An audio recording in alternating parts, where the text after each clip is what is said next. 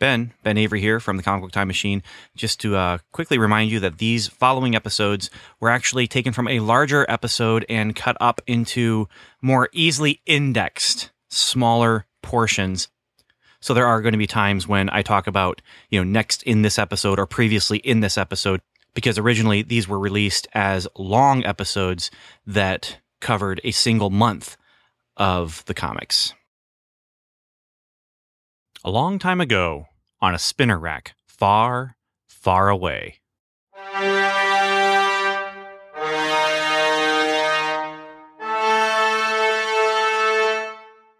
The Comic Book Time Machine presents Marvel's Cosmic Comics, exploring Marvel's licensed sci-fi and fantasy during the Star Wars period.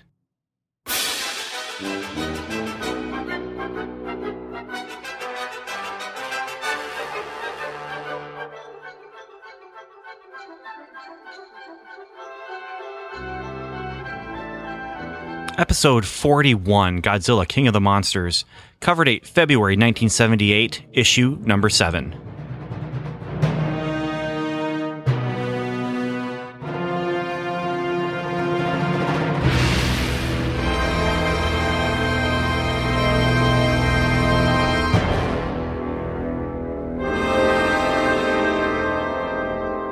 Godzilla number 7. Cover date was February 78. On sale date November 1st, 1977. Cover price 35 cents. And if Human Fly was a poorly spent 35 cents, Godzilla, well, I don't want to give too much away, but let's just say it was not poorly spent. How's that? It's entitled Birth of a Warrior. And that warrior, well, the cover tells us, the cover tells us and Godzilla to look out, Godzilla. Here comes Red Ronin. Now, I don't ask for much in my kaiju movies. I just ask kaiju movies to not go too crazy unless you plan to go really crazy. And then give me some good old-fashioned fight scenes with a human story that's relevant to the monster story. I want the human story and the monster story to intersect and play off each other, at least for one to play off the other anyway, if not both stories to play off of each other. And basically that means I want my human characters to matter in the story. And I want visual battles in movies. That means great miniature work and costume design and suit acting. Because, I appreciate the artistry of film. I can watch a bad movie and sometimes I'll appreciate the movie that's really poorly made simply because of the intention behind the movie, what the movie makers were going for. And with that, just a kind of appreciation of the artistry of the film and then the intention of the filmmakers, with kaiju movies, you kind of have this great intersection of artistry and intention. And the kaiju movies, Japanese monster movies particularly, when I say kaiju, that's really what I'm talking about. They have a unique artistry that I really enjoy, and that goes back to the visceral thrill and the laughs that I got when I was watching monster movies as a kid and still enjoy now. And I can sit down with my kids and watch King Kong versus Godzilla, and we can ooh and ah and laugh and enjoy a well-made, even if it's kind of goofy, monster movie.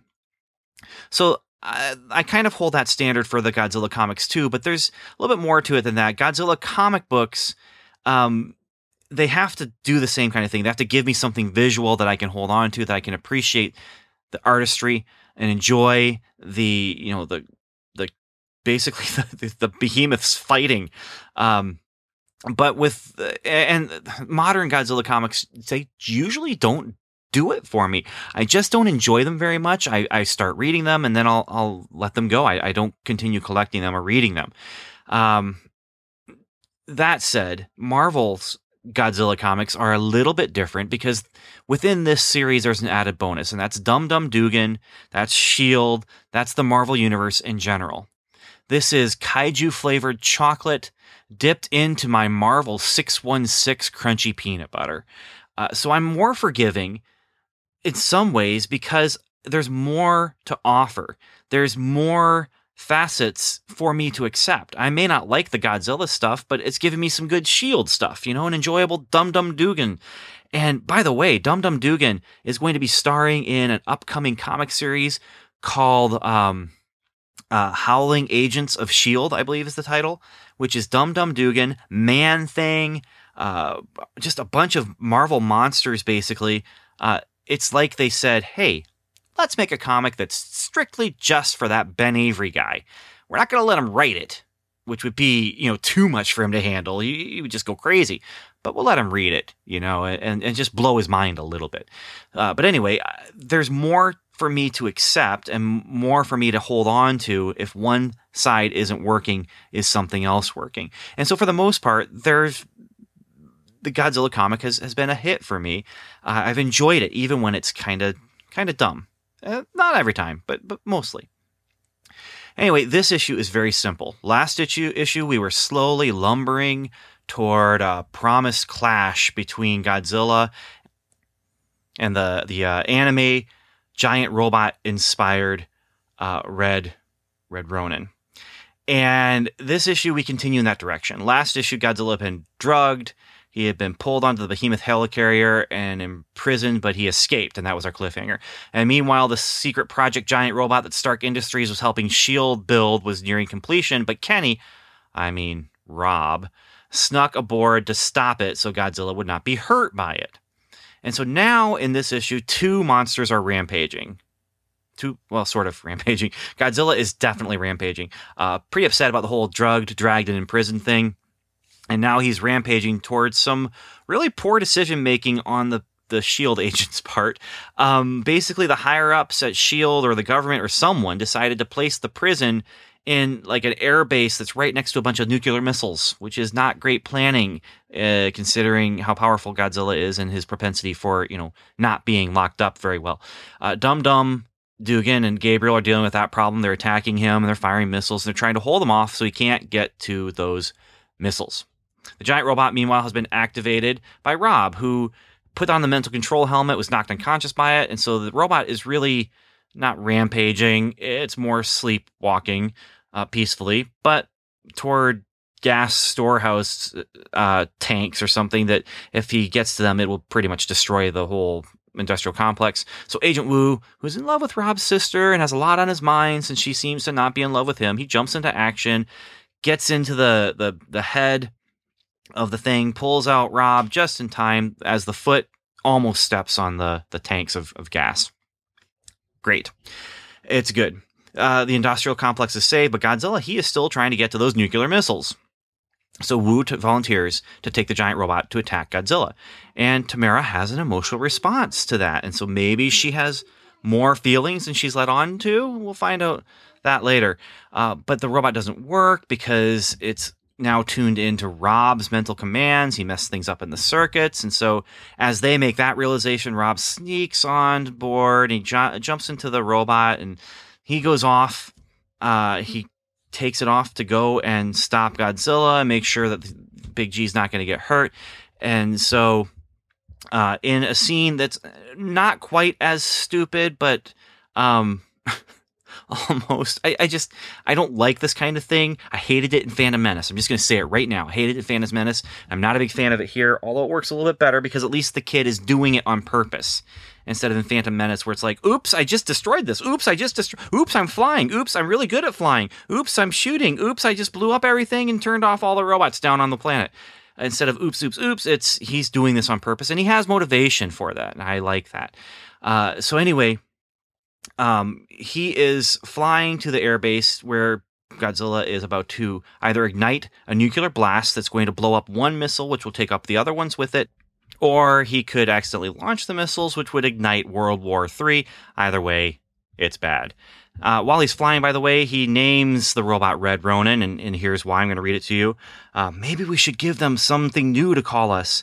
How about Ronin? Yeah, the Japanese word for samurai without a master. A warrior who owes no loyalty and knows no flag, who serves no one but himself and his own good conscience.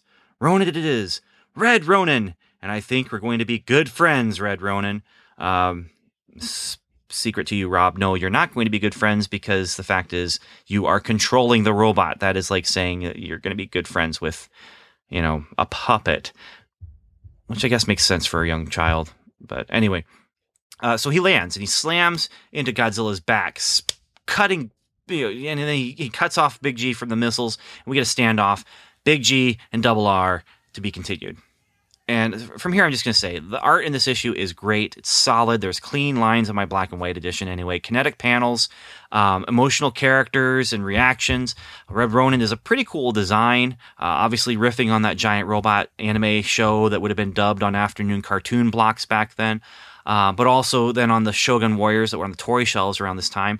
But if we're going to talk about art, the biggest thing I have to talk about is about the 2-page splash this issue ends on. So we're going to have to talk about that after the story here. Now, remember what I've been saying as we look at Star Wars and Human Fly about it. It's not just the what, but it's the how. And this story is an origin story. It plods forward. It's slow. It's teasing us with stuff that it doesn't really deliver on as far as, we're going to see a fight, but not this issue and not this one either. It's teasing us with that big fight between Big G and RR. I mean, 2 issues, that's a little too much. But we have stuff that we have to get through. We have to set up the drama with the missiles and the threat of World War III. We have to set up the melodrama with Wu and Tamara, the love story. And also Rob getting in the robot, which is another emotional element for Tamara to watch her brother fly off into battle against Godzilla. That's really not something most people can walk away from if they're going to take on Godzilla one-on-one. And then we also have to do what they failed with last issue. Give a dramatic cliffhanger. So drama, melodrama, and dramatic cliffhanger. That's what this has to do. And it works. It does it well. I'm not enjoying some of the melodrama. I'm not enjoying some of the drama.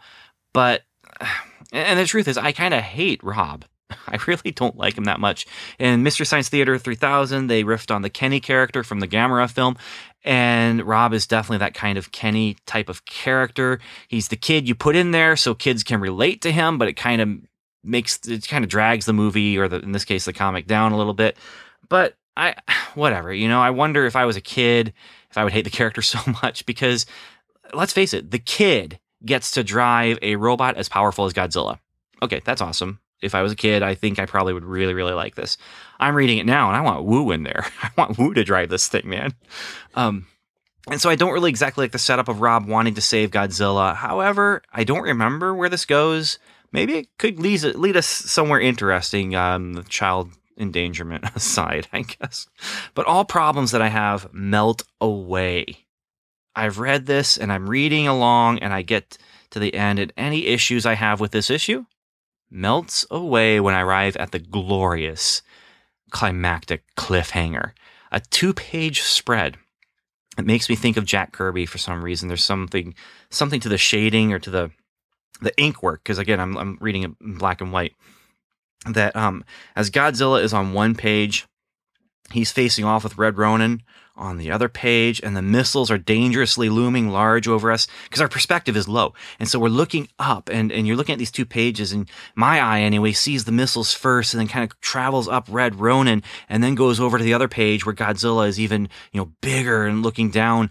And Godzilla he's roaring, and there's steam pouring from his mouth and from his battle against the S.H.I.E.L.D. agents, and as they held him back as long as they could, and now they couldn't hold him back any longer. But Red Ronin, he is there. He stands defiantly in Godzilla's way, and this is what I wanted last issue. I wanted this to happen last issue. They give it to me in this issue. This is the cliffhanger I want. That's going to take me to the fight that I want, and that's what they again promise. They say next issue, the Battle of the Ages. I love this. The Battle of the Ages, when 2 raging titans clash on a field laden with potential holocaust in Godzilla versus the Red Ronin. By the way, potential holocaust, I think I found the name for my surf rock band when I learn how to play guitar and assemble a group of people who can do surf rock. But anyway, I'm also, if I'm ready for my surf rock band, I'm definitely ready for next issue. I want to see what happens, and I've seen the cover of next issue. It is a classic cover. That'll have to wait. For right now, we're going to jump into a new series as we jump into The Man from Atlantis coming up next.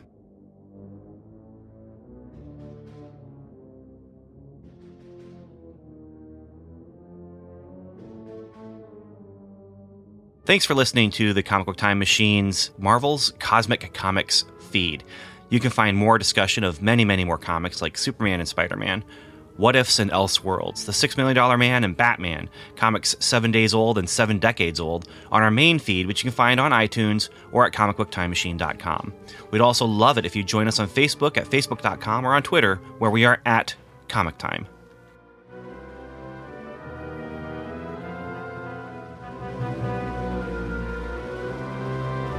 Next episode, as I just said, Man from Atlantis, issue number 1.